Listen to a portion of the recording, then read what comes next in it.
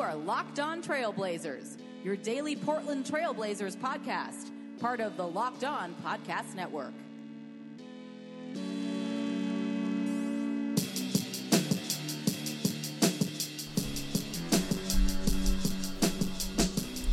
Hello and welcome to a June 12th, Tuesday edition of the Locked On Blazers podcast. I am your host, Eric Garcia Gunderson, writer and editor at LeBron Wire for USA Today and former Blazers beat writer at the Vancouver Columbian. Welcome back to the show. It has been a while. I'm so glad to be doing this podcast again. It has been a long season, covering the Cavs all the way through the finals and LeBron for LeBron Wire. And I'm kind of glad it's over now, because now that means we can get into the draft. We can get back into the Blazers here over on Locked On Blazers. We will be doing lots of draft pods for you. I know there's a lot that we missed. Damian Lillard making first-team All-NBA. Rumors. I think there's a lot of CJ rumors right now, and we'll talk about those later in the week. With Cleveland trying to do what they can to keep LeBron James. Lots of people in Cleveland talking about trying to get CJ McCollum as maybe someone to pair with LeBron. But that's been going on for a while. That rumor has been out there for a while now, so I don't think we need to get into it too much. We know the trade CJ stuff. We know that is a topic, and that is it's going to be a talking point in coming days. But it's the draft, and it's a great time. And the draft, honestly, covering two teams at the same time is kind of a blind spot for me. I've seen guys come through in the Hoop Summit. I've seen a little bit of March Madness, saw a little bit of Eurobasket where I saw Luka Doncic last year. So I have a very basic knowledge of the draft. And on this first episode that we're going to have a draft guest, we're going to have a lot of draft guests from here until the draft, which is in about 12 days or so. And it's going to be a blast. And it's going to be fun. And our first guest, I had a lot of fun with this interview, is Jeremy Woo, the draft writer for Sports Illustrated. Very knowledgeable guy. He's been at all the post-college camps where guys are working out. It's been at a lot of the high school camps. This guy's been on the ground for a while. He knows his stuff.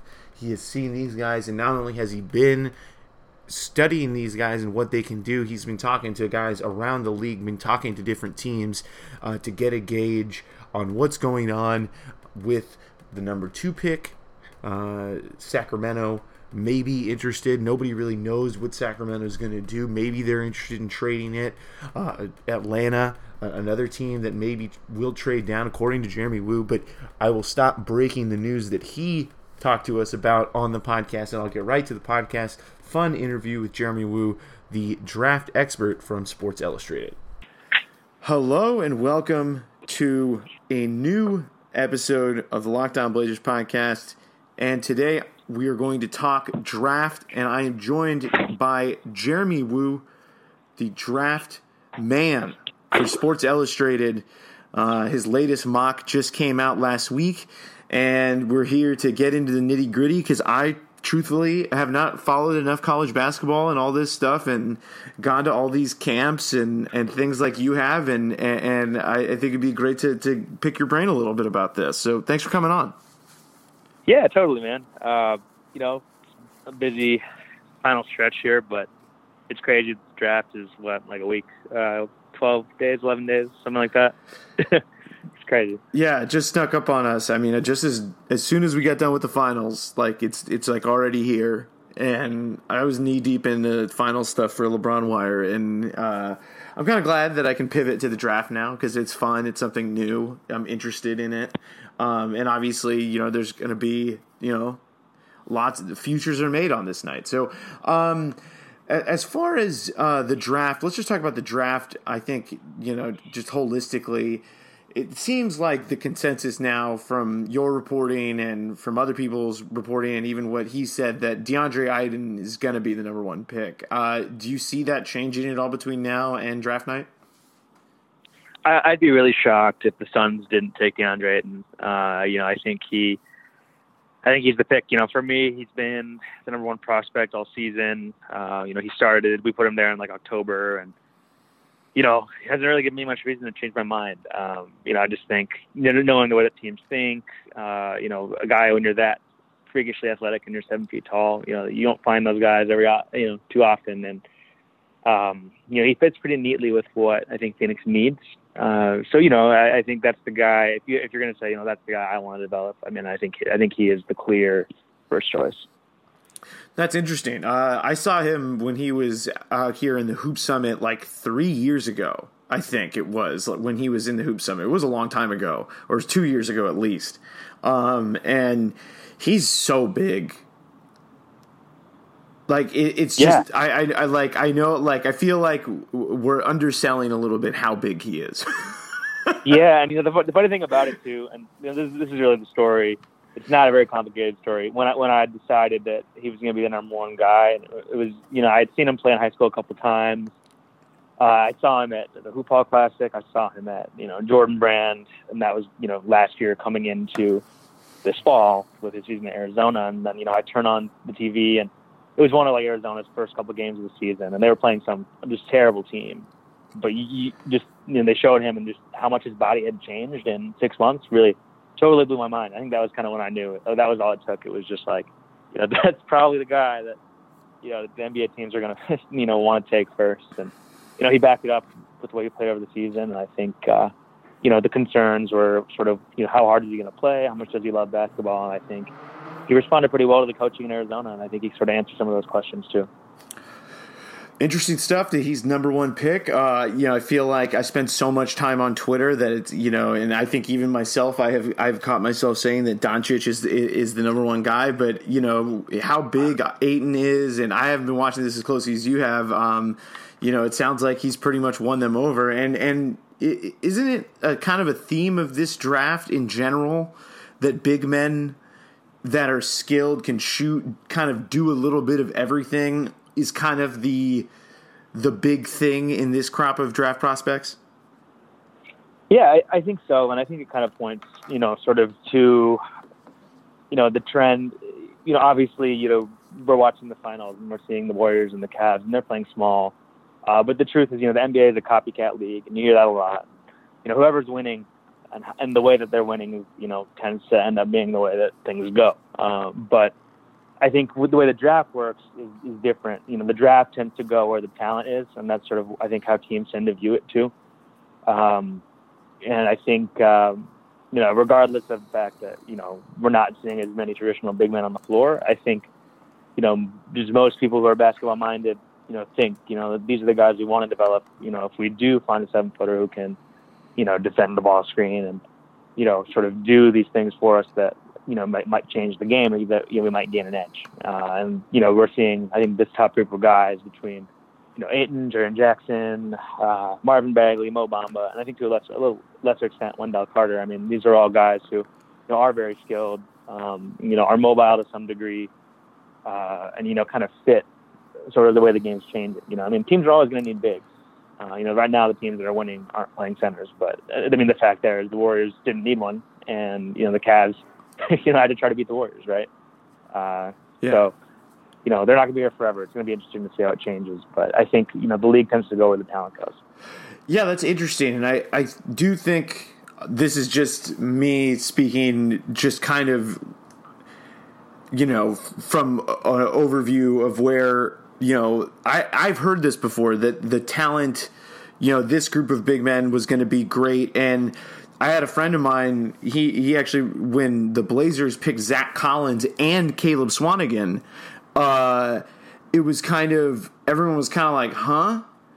And, my buddy said to me, I think there's going to be a lot of great big guys coming up. And I think, you just detailed it much better than I can. And I guess this is kind of an off the ball question, but because it's a Blazers podcast, I do want to ask, if you had to, obviously, I think Ayton probably is ahead of him, but if you had to put Zach Collins in, the mix with some of those guys that you just mentioned, where do you think you would put him?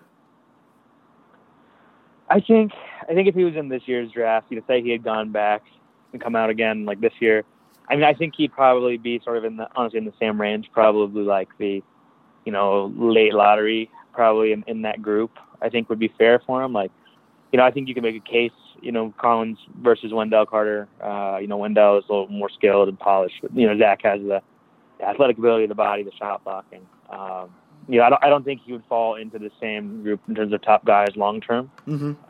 But I do think that there's something to be said, for that. Like, for example, like Zach Collins versus Robert Williams, who has his own sort of question marks if you're talking about bigs. I could see him ending up in that range, And it's funny when players go back to school, it's always like the talk is, maybe he can improve his stock. But I think, especially in the first round, you kind of tend to be, you kind of are who you are. And that's sort of like the rule of thumb is it's funny. It's like, it's hard to really, you saw with Miles Bridges this year, it's kind of hard to climb. But yeah, I mean, I think Collins is still an interesting prospect. And again, it's like you are going to need someone, once these bigs, start coming back, and I think it will happen. And you got to have someone to guard him. And, Collins has that mobility that I think is valuable. So. No, it was interesting just because, I feel like he's been, for Portland specifically, he's a guy that they look at as a hope to, really improve. The players talk a lot about him. Damian talks about how good of a shooter Collins is and stuff like that. So I just kind of wanted to gauge, based on these guys, how he would fit. And I think that was really insightful. And Portland has a pick at 24.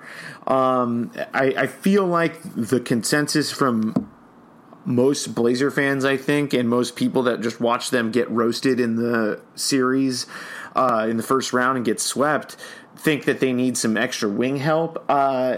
At 24 in a draft that is very big on big men, do you see any good wing prospects at 24 that Portland get? I know you said that they could get Josh Okogie or Kogi. I don't know how to pronounce his name. I'm sorry. Mm-hmm. I think Okogie. I think that's right. Okogie. I think they need a wing. So what kind of stuff do you think he brings to the table? And another guy I want to ask you. So we'll start with him, and then I have another guy I wanted to ask you about after that. Yeah, looking at Portland's situation, I mean, sort of how I came. I think you're right. I think addressing some type of need in the perimeter is good. I think ideally a defensive-minded player would sort of give them a different dimension. Just sort of looking at what they have and knowing that, barring some type of trade, knowing that they're sort of cap tied right now with all the salary they have. I like Okogie. I don't think it'd be a reach if they like him enough to take him at 24. He was a guy who was kind of had an uneven season at Georgia Tech. He was sitting out at the start of the year due to I forget what it was exactly happened with the investigation or whatever at Georgia Tech, but he got eligible and he was playing. And,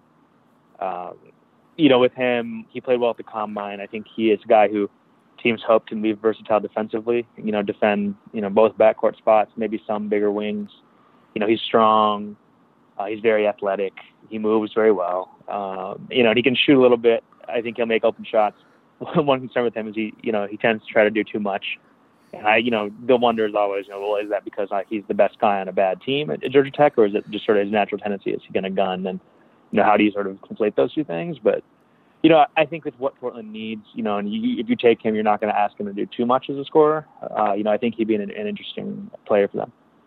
I like what you said about what he had to do last year at Georgia Tech, having to carry, kind of a big weight and do things. And, you talked about in the article you wrote that he's kind of a defensive-minded guy. But one of the things that Portland, I thought, really needed last year was just, and it sounds extremely simple, but it's incredibly rare, is someone that it cares about defense, but also can create, shoot, pass, dribble, basically. Just those three things. And I feel like that is really the biggest thing that is missing, because they have a lot of guys that can do a little bit of either one. Like some guys can drive and pass, some guys can defend, but they can't shoot, like Evan Turner or Harkless, who, kind of put it together this year.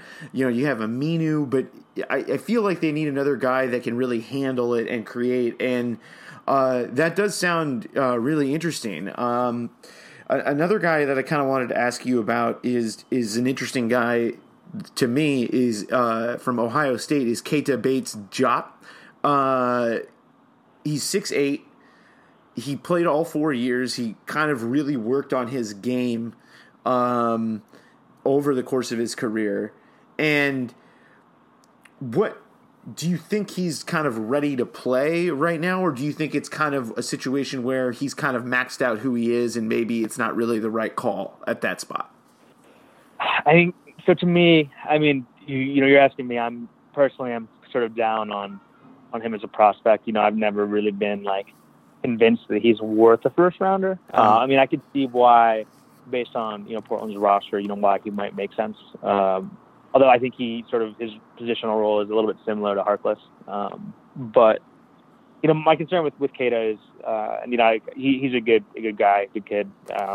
He's from the Chicago area, so I saw him play a little bit in high school, and I've been familiar with him for a while. And he, I just don't know about the athleticism component of his game. If he's athletic enough. I've talked to team guys who are worried about that. What position is he? I think he's probably more likely a small ball power forward. I don't know if he really handles it enough or creates well enough in the perimeter to really want to stick him at the 3 for long stretches. I think he's best suited as a 4. But then it's, who's he going to defend? He's long, right? But he's not like a super explosive athlete. So he's going to have to really work to rebound. He's going to have to, get tougher to sort of play as a big. And if you watched Ohio State closely last year, I watched a lot of their games, and I think my other big concern is just the way that, a lot of the ways that the touches he got were sort of like favorable touches where they kind of like really maximize him as a player. And that's to his credit and to the coaching staff's credit. But, he had that one big year, finally got healthy. I think the talent is there, but I guess I'm just curious as to what will translate. I think if Keita can shoot close to 40% from 3, then I think he'll have a home in the NBA. But if not, I'm not sure what else, is there to really like jump off the page. Nice. I'm interested in this guy, Zanzan Musa. He's been a very kind of buzzy prospect. What can you tell me about him? I mean, he kind of fits the bill. I mean, he's really young, but he kind of fits the bill size-wise, at least from a kind of a need standpoint. But is he another guy that's maybe projects as a 4 instead of a 3 because he's 6'9"? And what can you tell me about it? Yeah, so I think it's Janan is how you pronounce it. Janan, yeah. Janan Musa, I think is what it is. So I think he, I know he's over stateside right now working out. I think he's working out for Portland. He's a perimeter player. He's a 3. He's definitely not a 4. His body, he's super skinny. He's not really going to be able to be like a banger on the inside. He's an interesting player. I think the talent is definitely there. He has a reputation. He plays very hard. He really competes. He goes at it. In some ways, he's not like a traditional European prospect. He's kind of an aggressive scorer, kind of plays off the dribble. I think it's possible, definitely possible he's there at 24. I know it's a little bit complicated because I know he wants to, come over, I think, next season. And then the question is, do you want to, roster an 18-year-old who's probably not going to play a lot for you right away? Is that the piece that you want? Yeah. So I think that's the question Portland would have to answer. Yeah. But I think skill-wise, as a scorer, he might be a fit. Yeah, no, I mean that's definitely that's gonna be a tough sell for Dame. I think right. it's especially with what Neil Olshey has been saying lately about how they need to add vets. Right, and he's not a guy who's going to play much defense for you. So I don't know if that would be a deal breaker.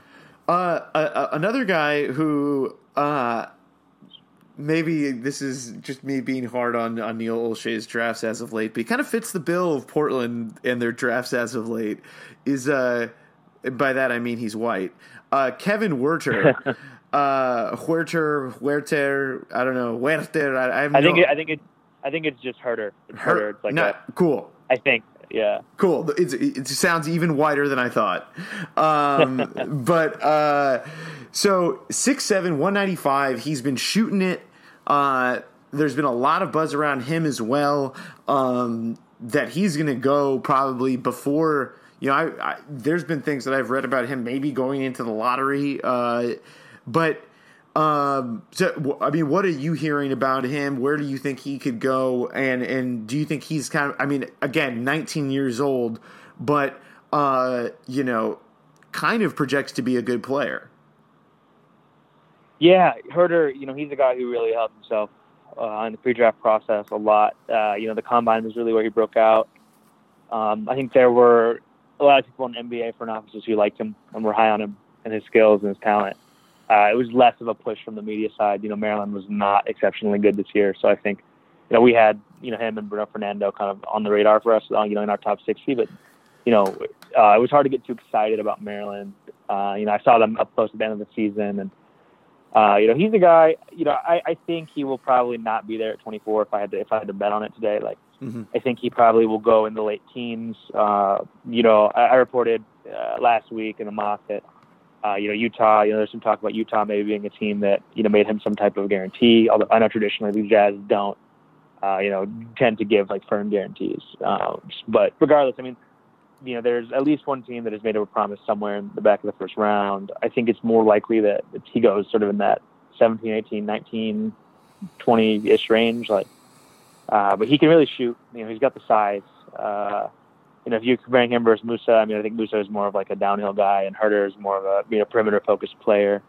But anytime you're sort of that tall and can have such a pure jumper like that, I think you're going to be on the NBA radar. And, he's not a plus athlete, but he's not totally unathletic either. And so I think the hope is that he'll be able to sort of cut it defensively. So, again, shooting is just such a premium when you're 6'7" and can really space the floor and you can pass. I think there's a lot to like with him. You talked about the number 2 pick in your last mock, and then there was some more news today coming from the Ringer that they're looking to that they're open to trading down. What do you think would be kind of the holdup there if you're Sacramento, and what does your gut tell you about what they do? Because if there's a trade at 2, that's going to be a lot of fun on draft night. Yeah, I've been hearing a lot of the same stuff that they reported over the last couple of days. Whether or not they actually do make a trade, I think is probably a different question. But, I think the Kings are trying to sort of play the situation to where they have options. I know that they do have some interest in Michael Porter. Maybe they move down and target him. I think the question is how far down can they move and what can they get? And also, which team would want to make that move and who would they target? And I think Woj just reported tonight that there's a lot of interest in Jaren Jackson. So maybe that's a guy someone targets at number 2. But I think there's definitely a scenario, where they do make that move. Maybe they move down and look at Porter or another guy they like. The bigger question is who would want to come up to 2 and what are they looking for at that spot? And I think a lot of that is still yet to be seen. And I think the Hawks at 3 will be a similar situation. That's a pick that could get moved. The Hawks could move down. Very interesting. Very interesting. This is the stuff that everybody loves right now at this time of year. So, I got another question for you. I got two questions before we wrap this up. Who is Jeremy Woo's most overrated prospect? Overrated. Or who's your I guess who would be your least favorite? Not necessarily underrated or overrated, because that's a terrible question. Who's your least favorite? Yeah, no, I know what I'm going to say. I think the overratedness has sort of come back to earth and leveled off a little bit, sort of as the season has gone on. I've not been a very big Colin Sexton guy. He's a guy who I think will probably end up in the lottery. He could probably go as high as 8 or 9, probably could fall to 14 or 15.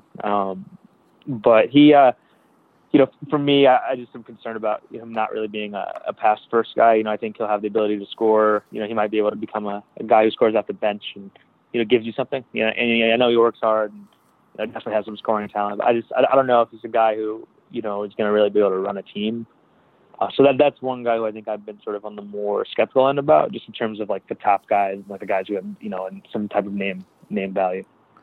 Okay, I guess who's your favorite prospect of maybe of one, not of like the big guys of like Ayton and Bagley and those guys, but I guess who would be who would be your favorite guy that maybe some of our listeners don't know about?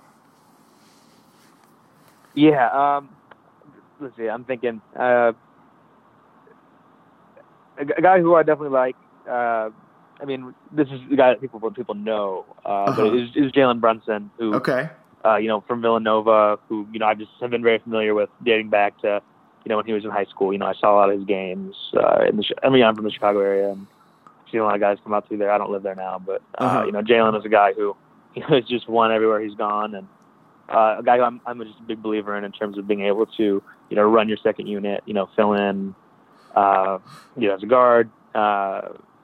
He can do a lot for you. I think, he's a guy who I'm high on. I think Grayson Allen is another guy, and he's another guy who's a brand name, but who I think, was being probably a little underrated. I think will be a better pro than in college. And then Jerome Robinson from Boston College, too. I think he's a guy who sort of played his way maybe into the top 20 now, which it would have been crazy to say, at the start of the season. But, he's a guy who I've liked a lot as well.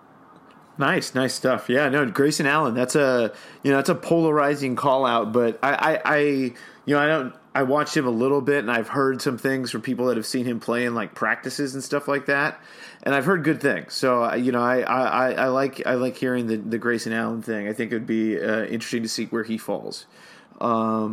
But Jeremy, thank you for joining me, man. I really appreciate it. Tell the people where they can find your stuff. You're going to be on the Locked On NBA show, if I'm not mistaken, right? Right. That's right. Yeah, I'm going to be doing that later this week. Okay. Yeah, I didn't give away my pick. I didn't give away my pick because I'm a company. No one's even sent me anything yet. I don't know who picked what. I'm awaiting that intel. So. Nice. Well, maybe I'll tell you after. I'll be like, I'll feed it to you, so you'll be able to announce it and pick it apart before Locke gives it to you. But he's going to be on the Locked On NBA show, and then tell the people where you can find your mocks and everything and the rest of your draft coverage between now and draft night. Yeah, I'm on Twitter at Jeremy Woo, just my name. And SI.com, we have a lot of good stuff coming into the draft. We've been covering it pretty closely all year. It's been a lot of fun for me, sort of having the ability to sort of do it and dig into it. And, I appreciate you having me on, man. Thanks, Jeremy. All right, man.